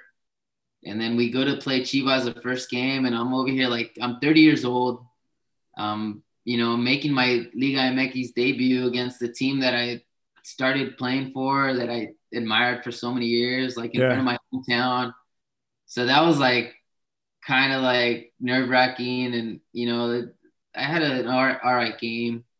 Again, like every game that I played, but you're playing hurt, right? Yeah, so I played hurt for a while. So like I would finish the game and like I couldn't walk. It was like too much pain. Dude, how did you do it playing during the game? I honestly, I put on the most comfortable cleats that I could find. Yeah. And at that time I had a Puma deal with actually, what's his name? Jonas' friend, with Hugo's brother. Oh, Ernesto. Yeah. So I get this Puma deal, and they're sending me cleats, and I'm like, dude, I can't wear it right now. Like, I really can't. And I just signed the contract too right before I got hurt. And they're like, well, you have to wear them. I'm like, I can't wear them. Like, they hurt me even more. Yeah. And I had an old pair of like Nike Adidas cleats that like I had worn for years. And they were like always the most comfortable ones. So I was like, I have to wear these. So I had to paint them all black and like, oh shit. Yeah, so like I wore those, and like it was kind of like helping me, but because when you're under contract, you can't wear something else. Yeah, I can't wear anything else. So they kind of understood. And I would finish games, and I'd be like, it'd be really bad. Like Christina's like, how do you do it? Like, you're putting yourself through so much. Like, you're training all week, and then you're playing, and like it's not gonna get better ever. Yeah. So I played a couple games. I want to say I played like 8 games like that. And then finally it wasn't even getting better. And I was like, I told the doctor, I was like, dude, like I can't play like this. I really can't. Like, either find someone else or like do something about it, because I just can't do it. So then I had to get like a cortisone shot, and it started getting a little better. And then I played like 2-3 games, and then done. Like, they didn't play me again. Fuck, man. That sucks. Yeah, it was tough. Dude, that sounds terrible. Yeah, it was so bad. I mean, I don't even know how to equate that, because I mean, the worst thing that's ever happened to me is like I've gone to the gym, and I'm like, oh, hey, I kind of hurt myself, but then I can't go to the gym for the next 3-4 days. That's it. Never would I be like, oh, let me go back again and try to mess it up. But you're like out there playing games. Holy shit, man. The thing is that like I was training too, so like I had no time to like heal. Yeah, of course. And I think we only had like 2 to 3 midfielders back in that start of the season. So, for them, I was their number 1 or their number 2. And I don't think they really trusted the guy that was playing behind me. So it was just like they wanted me to play, and I was playing not Open Cup. I was playing Copa games as well. Like some of the Copa games I played. So like I was playing weekend and then weekday. So it was really tough for me. Damn. I feel like if I would have been healthy and like that injury wouldn't have happened, I think I would have done a lot better. Yeah. Oh, of A course. lot better. So, but it happens. I mean, I had a great experience, and I'm grateful for that time being there. And yeah, I ended up going back to Celaya for 2 seasons, and then Veracruz, back to Veracruz. Speaking of Veracruz, That's another story. I want to know about that. So before you get into that, all I knew was because Jonah was telling me. So, he told me, hey, RoRo went to Veracruz. And I was like, oh, okay, cool. Yeah. So, I started following Veracruz on Instagram and, I put alerts and shit, right? Yeah. And then I think it was the game you guys played against Tigres. Yeah. With Where, the whole Guignac. yes. So I remember seeing, I think it was even on ESPN, like, oh, look at this player protest for this game. And I was like, all over the place. I was like, what the fuck? So then that's when I really started paying attention to what was going on. So what happened in Veracruz? Oh man. So, okay, real quick. I can only imagine that what was told to you before you got there to when you got there was different. No. I kind of had an idea of what was going on. Okay. Because I had offers from Veracruz prior to that offer. When I was in Celaya, they asked for me a couple times, but the owner was like, "Why am I going to let you go to a team that's like that? They're always last place or fighting to be last place, relegated, and their owner like pays them whenever he wants. Like, why would you want to go to that when you're here making good money at Celaya and we pay you on time?" So I was like, yeah, it makes sense. But then after Celaya, that second year, I was like, I want to go play first division, and if Veracruz is it, then so be it, Yeah. So I get there, and again, like I had a great preseason. I played the first four or five games of the season as a starter. Mm-hmm. Played most of them 90 minutes, and then I played against Puebla, and I get red carded. What? And Why? after it's just a bad tackle. It was like late check. Yeah, it wasn't like it was on purpose, but I did get there pretty late. Yeah. And after that, it was just Salcido came in and he started playing in my position, and then I never played again until like the end of the season. Oh shit. But it was, I mean, honestly, if it wasn't for the city, I think I would have been like really miserable. But the city and the fans were such amazing people. Like that city is probably one of my favorites as well. We loved it. There's a beach there, and the schools for Roman, just the way people live there so freely and in that tropical life, it's just something else. It's something that we hadn't lived and we enjoyed it a lot, man. I left Veracruz and I still haven't received my last 7 months of pay. So it's what? Yeah. Holy shit.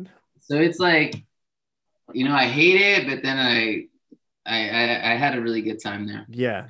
But okay, is that something realistically that you're like, I'll get it one day, or is it like, fuck it, it's done? No, we're still fighting for it. I don't know. Like there's days where like I think we're gonna get it, and then there's days where I'm like, I don't think I'll ever see that money again. But you never know. I mean, damn, dude. I hope you get what you're deserved.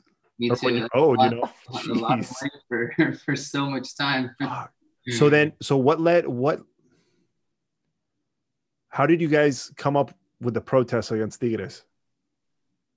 Before the game against Tigres, the guys got together and they were like, hey, we're tired of this. Like, it's been 4 months, 3-4 months. Like, there's some players that can't survive. They don't have money. Like, some of the players like had kids in like private schools. So they're like, dude, like, we can't pay for this. Like, we have to get paid, or like, we have to do something about this. And it was mostly a lot of the extranjeros, the guys that were coming out of, from other countries. Mm-hmm. But it was just like, it got to the point where like we're just sick of it. And that team has five, that team had always had 5 players that always stayed on that team. And the rumors are that those players were really close to the owner. And some of those players were the ones who would tell the owner everything that went on in that locker room. No shit. So we were like, okay, so we had a meeting like 2 days before the game. We're like, hey, we're not going to go train. Yeah. So then we leave the meeting. And then 20 minutes later, I kid you not, 10 minutes later, all over the Twitter, Veracruz isn't training tomorrow. So-and-so was talking in the locker room and they all decided they're not going to train. They haven't been paid. So like everything was said. So there was guys talking to the media, obviously. Yeah. And then actually this was like weeks before the Tigres game. And we had been negotiating with Bonilla, the owner of the league. Yeah. And he would just go and say, hey, like, if you guys don't file your complaints, like, we can't do anything about it. And a lot of guys were scared to do it because they thought the owner was just going to, kick them off the team and they wouldn't be playing anymore. So it was kind of like, it was tough to decide. But we were like, you know what, like, it's okay. Like, the league will back us up. And at the end of the day, they didn't. And we go to the Tigres game and we're like, you know what, let's just, either we don't go or we just go and we stand there for 2-3 minutes, whatever it is. Yeah. And so the guys decided to go play the game or to go stand on the field for 3 minutes. Apparently there was like a miscommunication from the teams, from the captains. And then we all know what happened with Gignac and Vargas and their goals, which I still don't get it. I mean, their excuse was that the captain had told them only 1 minute, that we were only going to stand there for 1 minute. Mm-hmm. And they decided, okay, we'll let them for 1 minute and then after we'll play, right? Like normal game. But I mean, if you see 11 players on the field not moving, like, I don't know. I just wouldn't, Yeah. From an outsider watching it, it's pretty clear what you guys are trying to do. Yeah. And then to see somebody go score, it's like, hey man, the fuck are you doing? Come on. Like if somebody was in front of you defending you, oh, okay, it's time to play again. Okay, let's do this. Yeah. Yeah. It was odd to watch. I feel, and like the more we thought about it, like some of us were like, we thought it was the league that actually sent them to tell them like, hey, like if they're going to stand for 3 minutes, like you guys could do it for a minute, but after that, you guys need to play or else whatever, because then it just shows like if they would have sat the 3 minutes, it shows the league like, damn, these guys are unified. Like they're going to do whatever it takes to get their money, right? And with that, with Tigres going on and scoring and playing and not caring, like that just killed us.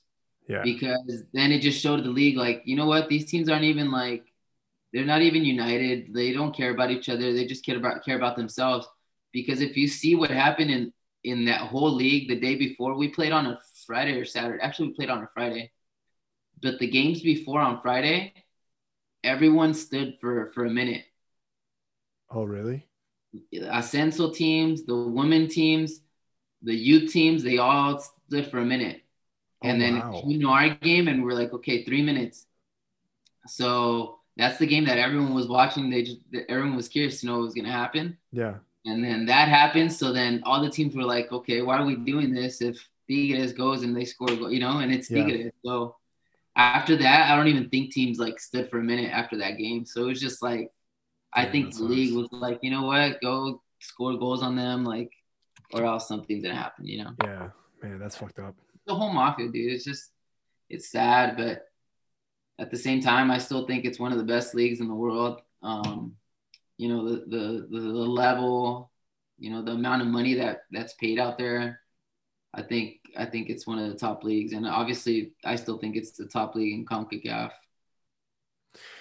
I mean, though I love my MLS, Yeah. I will have to say, when you watch Liga MX and MLS come together and play, it's hard to say, oh, MLS is better. MLS is definitely getting to Yeah. that point Yeah. slowly, but Liga MX just keeps beating them. So it's like, Yeah. fuck, man. Yeah. So I It mean, was a it's tough. It's tough to defend. Oh no, MLS is better. Like, okay, but when was the last time they won? I yeah. mean, LAFC just did a great job to get to the final. What was it? The tournament, Yeah. the CONCACAF tournament. I mean, they made it to the final against Tigre. Hmm. They went up, and then Tigre just came up, and they're like, okay, well, here you go. Here's 2 goals. Yeah. I mean, Tigres is one of those teams where, they like they'll play and they're good enough to like get by teams with just playing, but like when it comes to a big game, they show up. And Yeah, um and to be honest, I was telling my friends, I was like, I didn't think Tigres was gonna win because to me that Tigres team was probably the worst attacking Tigres team I've seen in Jesus, like the last 7 years. really? Yeah, by far, by far. I mean, Wow. they've had so much more attack in the last few years, and I mean, this year they didn't really have anyone on the bench who could make a difference. Mm-hmm. I mean, it's just to me, it was one of the worst Tigres teams I've seen in a while. But it is Tigres. You do have Guignac, who's just a killer. Yeah, dude, he's a monster. Yeah, he'll put away. But I honestly thought LAFC would take it. I really did. Well, especially when they scored that first goal, I was like, oh shit, Yeah. I think they're gonna do it. Hmm. And then I think I went because what Tigres scored like after the 83rd minute or like in the 83rd minute. I Uh-huh. think I went to the bathroom and Allie, my girlfriend was like, oh, what's the score? And I go, it's still 1-0. I think LAFC is gonna pull it out. I come back and I'm like, wait, how the fuck is it 2-0 or 2-1 now? It's like, Yeah. what just happened? Yeah. Yeah. Yeah, Yeah. it was quick. Yeah. Yeah. It was a quick one, but yeah, Mexico rises again, I guess. Yeah, they do, man. And then going into some more heartbreak, Yeah. you're back at Sacramento Republic. Hmm. You guys make it to the playoff in a pandemic, Yeah. and you fucking lose to a handball. Again, looking at it from the outside, when I see it, I think, how did they let that go? And I'm not talking about you guys. I'm talking about the officials. Officials. Oh man, it's tough. We played a good game. I think we deserved more in a game. And again, it's another game that I played injured. I had an MRI done like a month later after Yeah. that game, and I couldn't honestly, I couldn't really run that before that game. Like prior 4 days before it, like I started feeling like bad pain in my rib. But I was like, I'm not gonna like not play this playoff game, right? So Yeah. I played through it. I took medicine to like numb the pain, and I get the MRI a few weeks later, and I had a fractured rib. What? Dude, I Yeah. hear that's painful. Oh man, it was so painful, but I taped it up and like I did everything I could. I took a lot of medicine, which I never do, Yeah. and I got through it. But I mean, it was tough, man, because to lose like that and in such a big game, when you've worked so hard, like you said, through a pandemic, it was just heartbreaking for everyone. And the way things ended was just obviously not the way anyone wants them to end. But again, I'm grateful for the USL did a phenomenal job to get through the season. We didn't even finish. They didn't even finish the season, but Well, I was just gonna say, how did you feel? How did you feel? I'll tell you how I felt. So I saw, obviously you guys get robbed, Yeah. and then here comes the final, and then the final doesn't happen. And the first thing I said was, "That's what they fucking get because they shouldn't have been there in the first place." Ha! Boom. I mean, I know I shouldn't think like that, but Yeah. I mean, just highway robbery, bro. In my eyes, I was like, how do you get through a whole season and then you just cancel the last game? Yeah. That's the other thing. Aside from you guys being robbed, I just thought, oh my God. how do you get to the finish line? How do you get steps away from the finish line and then go, you know what? No, never mind. Then why did you do it then? What was the point? Yeah, I don't know. I think like a couple weeks prior to that, they canceled like the playoffs for the League One, which is like the division below us. Uh-huh. I think they canceled their playoffs, or like it was already like semifinals or quarterfinals, I don't know, and they canceled them because of COVID. Yeah. And so what I read was like a lot when that outbreak with the two teams with Tampa and Arizona, I think it was Tampa. When that happened, all those cases, like it was all over Twitter, right? And like a lot of people were like, okay, like how are you gonna postpone the championship match for the USL championship, but then cancel playoffs for USL 1? I think it had something to do there. Like probably owners of League One were like, like if you do this, like if you don't cancel their game like you did with us, and we'll probably just leave the league, or something like that. I don't know. That's what I'm thinking. Like, as an owner or as like another franchise. I mean, it makes sense because, like you said, why go through everything and then at the end go, nah, it's cool. We're just gonna cancel it. Don't worry about it, guys. Fuck, man, that's crazy. How was it getting back to Sacramento? It was cool. I mean, it was, special to me. I think Sacramento has always been a special place for me and my family. I've always came back and I've always felt, welcomed and loved from the people here, the fans and just friends that I have here from a long time ago. I was really excited for the season. I got to play one game and in front of all these fans, and then all of a sudden, boom, the season's done or the pandemic starts, and we all know what happens there. Being able to play without fans was a little tough. And it's just something that you don't want for this world. But I think, like I said, all the teams in USL did a phenomenal job with it, and us as a city and as a franchise, I think they did really well. Still getting involved with the community and doing these, grocery runs for the elderly people and people who couldn't really leave their houses. And, I feel like Sacramento has always been, really connected with the community in so many ways. And, at least I got to,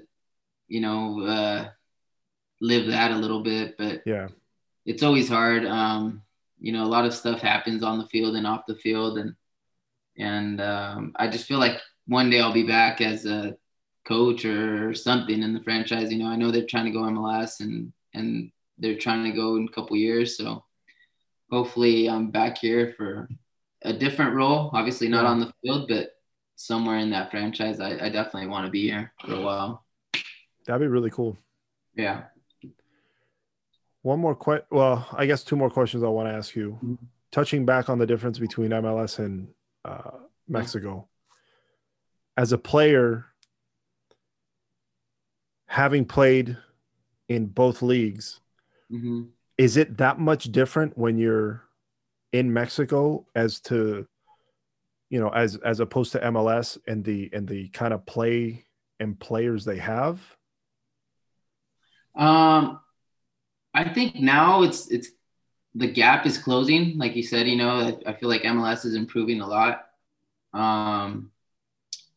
When I was playing MLS, I don't think it was as competitive as it is now, or it wasn't a league that it is now. But one thing that I would say, like the difference between playing in Mexico and playing here or playing MLS, I feel like in MLS, there's a lot of mistakes that are made. And it's like really not hard to like point them out, because they happen a lot more often. Yeah. When I played in Mexico, I feel like any little mistake or any time that I lost the ball or anyone lost the ball, it was very clear. And like it's rare when someone loses the ball out there, because they're so technical and all they do out there is possess the ball. that's what they play for, you know, keeping possession and playing and moving and always having the ball. So I feel like that's one of the things that, or one of the differences that I could tell you, that I lived. And also, obviously, it's not as athletic out there, in regards to like strength and you know, bodying and all that stuff, the contact side of the game. But Mexico does have really quick players, Yeah, they players, do. a lot of agility. So that's also like, you know, I'd rather have that than a player who could push people around and, you know, win a ball with his body and his physical ability. So I think that's another reason why I feel like Mexican soccer is still a little bit ahead of our game, or ahead of the MLS. You know, when I started playing soccer, when I was young, Mm-hmm. I've always been tall. You've So always been, yeah. When I was younger, I just thought, oh, I just have to be tall, right? And then I remember, I think I was 14, 15, and we played against some team, and there was like two little Mexican kids. And I Yeah. looked at them and I was like, oh, these guys, they're pushover. Dude, they ran circles around me. That's when I had the first glimpse of, oh, it's not all about size. Yep. Which I think that's one of the things that I love about soccer is, you know, like in basketball, you have to be a certain height, you know. Baseball, I guess baseball really doesn't matter as long as, you know, you can bat. But because I was playing soccer, I got to see it firsthand. And I just thought, you know, when I saw it, I was like, oh man, that's crazy. You know, again, you don't have to be the biggest guy out there to make the biggest impacts. That to me was like, oh wow, that's really cool. That's why when I watch it now as a fan, you know, I think it's fun when I introduce some of my friends to soccer, or I'm showing them a game. Yeah. Because they're like, oh, there's that little guy. I go, yeah, but watch what he can do. Then they see him, they're like, oh shit, that's crazy. I'm like, yeah, That's he's very different. You know what? And I know you get along with them really well, with AJ. And I've told Christina before, it's like he's like a rare like breed of like, you know, he's not the biggest guy, and he's a defender. So like he's done a great job of like staying in MLS, you know, and throughout like such a competitive league, and especially back in the day where like it wasn't even as, I mean, it was good, but you know, like the development that's gone on in MLS and the rise that you know, with talent and all that stuff, I think he's done fairly well for himself, and something I respect, you know. I mean, I don't think he's that big. I want to say what he's like 5'8", 5'9", 5'10" maybe. Yeah, maybe. I mean, I give him a hard time, and I go, man, you're really small. But no, I think he's like 5'8". Okay, like so that. yeah. I mean, all I know is that I'm taller than him, and I kind of remind him every time I see him. But yeah. I mean, he's not super small. But the other thing that I think I've told him before, it's crazy to see him, because like to me, he's just AJ. He's just a friend, right? Yeah. But fuck, man, I see him on the field, and I go, dude, when you're in the back and you just make those runs to the front. Yeah. I go, not only do you make the run fast, I said, but then you have to fucking backtrack and get back to your position. And you don't even get out of here. I'm like, dude, when he was with Houston, I mean, you know, it happened when he was with LA. It happened when he was with Miami too. But when I was in Houston and I'd go see him, we were at the very top. So I had an eagle eyes view of the field. And there was some times where he'd start running in my head. I was like, don't fucking run. They're not even going to get you the damn ball. Oh, yeah. But dude, he just, and then he'd start jogging back. And I was like, fuck, man, oh God, so tiring. Yeah. That's are you an attacking or a defensive midfield, or does it really matter? I mean, I usually play the 8, which is the 8 is like you defend, you're box to box. You do both. I think that's my best position, but I did play I've played the 10, which is like the attacking midfield. Mm-hmm. I didn't play it that much in Mexico because in Mexico, like I said, there's so many technically and creative players that, and they bring all these Argentinians and all that stuff, foreigners, Colombians, and they're so good at creating and stuff. So like, it kind of like pushed me back a little bit. As an 8, I could do both. Yeah. Because I do run a lot. And then in Veracruz, I played as a 6, which is like the defensive midfield role. So I mean, this year in Sacramento, I played all 3 positions.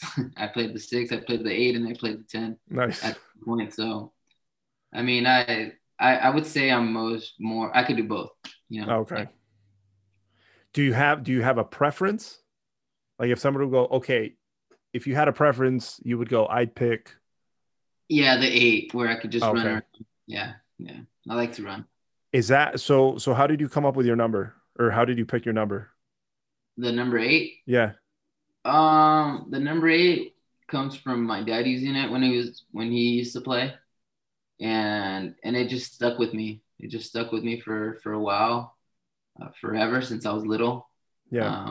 I've always tried to be number 8 wherever I go. And the number 8 as a position is just a position that every position has a number.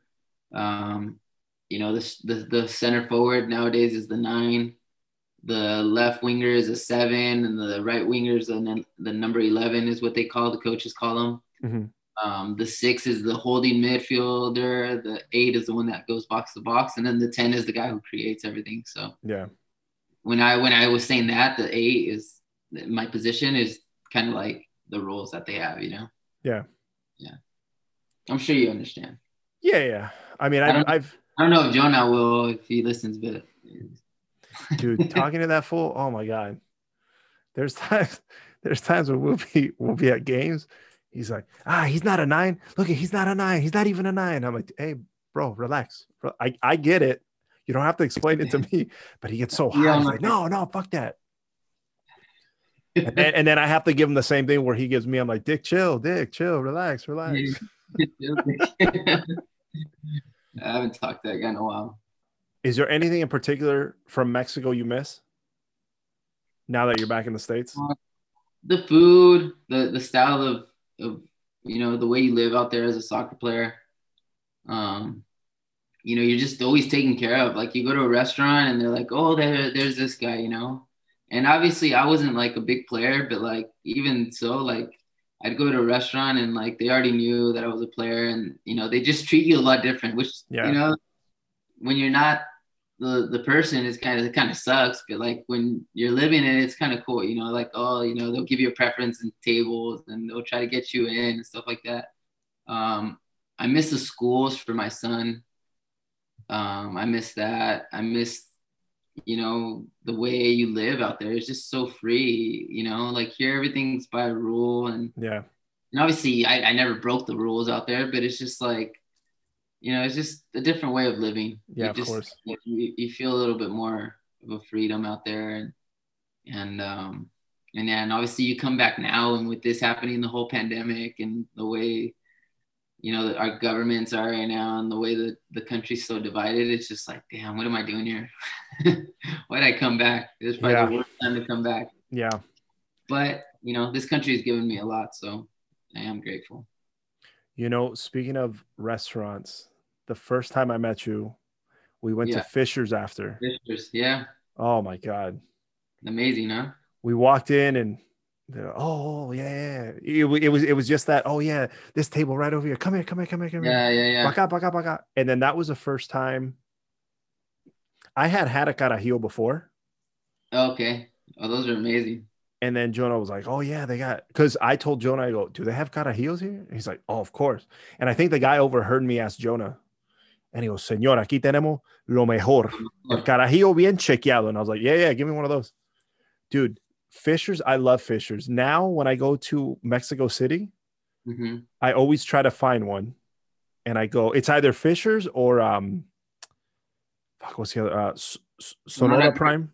Oh, yeah. So good. I took one of my friends, Shay. We had a layover in Mexico City. And I said, girl, I got to take you to Fisher's. And she's like, what's that? I was like, I got you. So we go, we have, some food, we have carajillos. And then I tell the guy, I go, hey, me puedo llevar uno de los carajillos? And he goes, claro. And I go, fuck, that's why I love this place. Yeah. The guy gives it to us in a to-go cup. He puts it in. We get in the Uber. Boom. We get back to the hotel. Oh, it was so great. It was awesome. Yeah, it's the food out there too, man. So many options. Yeah, Fisher's is good. I love Sonora Prime. Yeah, man, you're making me reminisce. I'm telling you, man. I can't wait till I get back to flying to get back to those spots. Yeah, you got to make it out there. Well, hey, man, I want to thank you very much for your time. It means the world to me. No, thank you, Jesus, for having me. And hopefully I'll have you again on the podcast. Yeah, let's try to get you some more players, dude. I know, right? Yeah, if you know anybody. yeah. Are you doing Spanish ones too? Yeah. I'm gonna do Spanish ones. The ones I'm gonna do in Spanish, I'm gonna have Jonah. Because I asked him, I said, oh, he's loving. He's like, Dick, I got you, Dick. Don't worry. My thing is, I don't like. I have a Cuban Spanish, and because I'm not always using it, I feel like I've lost a little here and there. Yeah. Not fully, but to communicate some of my thoughts, sometimes I need a little bit of help. Okay. So I thought, but even if I can have you on as my translator to help me out, that would be fucking fantastic. I love that. Let's do it. Yeah, I'm up for it. We'll set it up. All right, my friend. All right, man. Again, thanks a lot. I appreciate it, and I'll talk to you soon. All right, buddy. All right. And that was my interview with Rodrigo RoRo Lopez. Once again, I want to thank him for coming on the show and giving me some of his time. Again, it means the world to me. I hope you guys got to know him a little better. If you already knew him, if you didn't know him, now you know a lot about him. And I definitely found out a lot more than I knew before. And there we go, guys. Episode 3. Thanks again for coming back. I hope you enjoyed it. Remember, if you've already subscribed, tell your friends, tell your mom, you know what? Even tell your dad. And then if you haven't subscribed, make sure you subscribe and make sure you have the notifications on so you can get alerts to when I drop a new episode. And you know what time it is, right? That's right. It's time for me to play us out with some original music from me. The Jesus Show, not that one.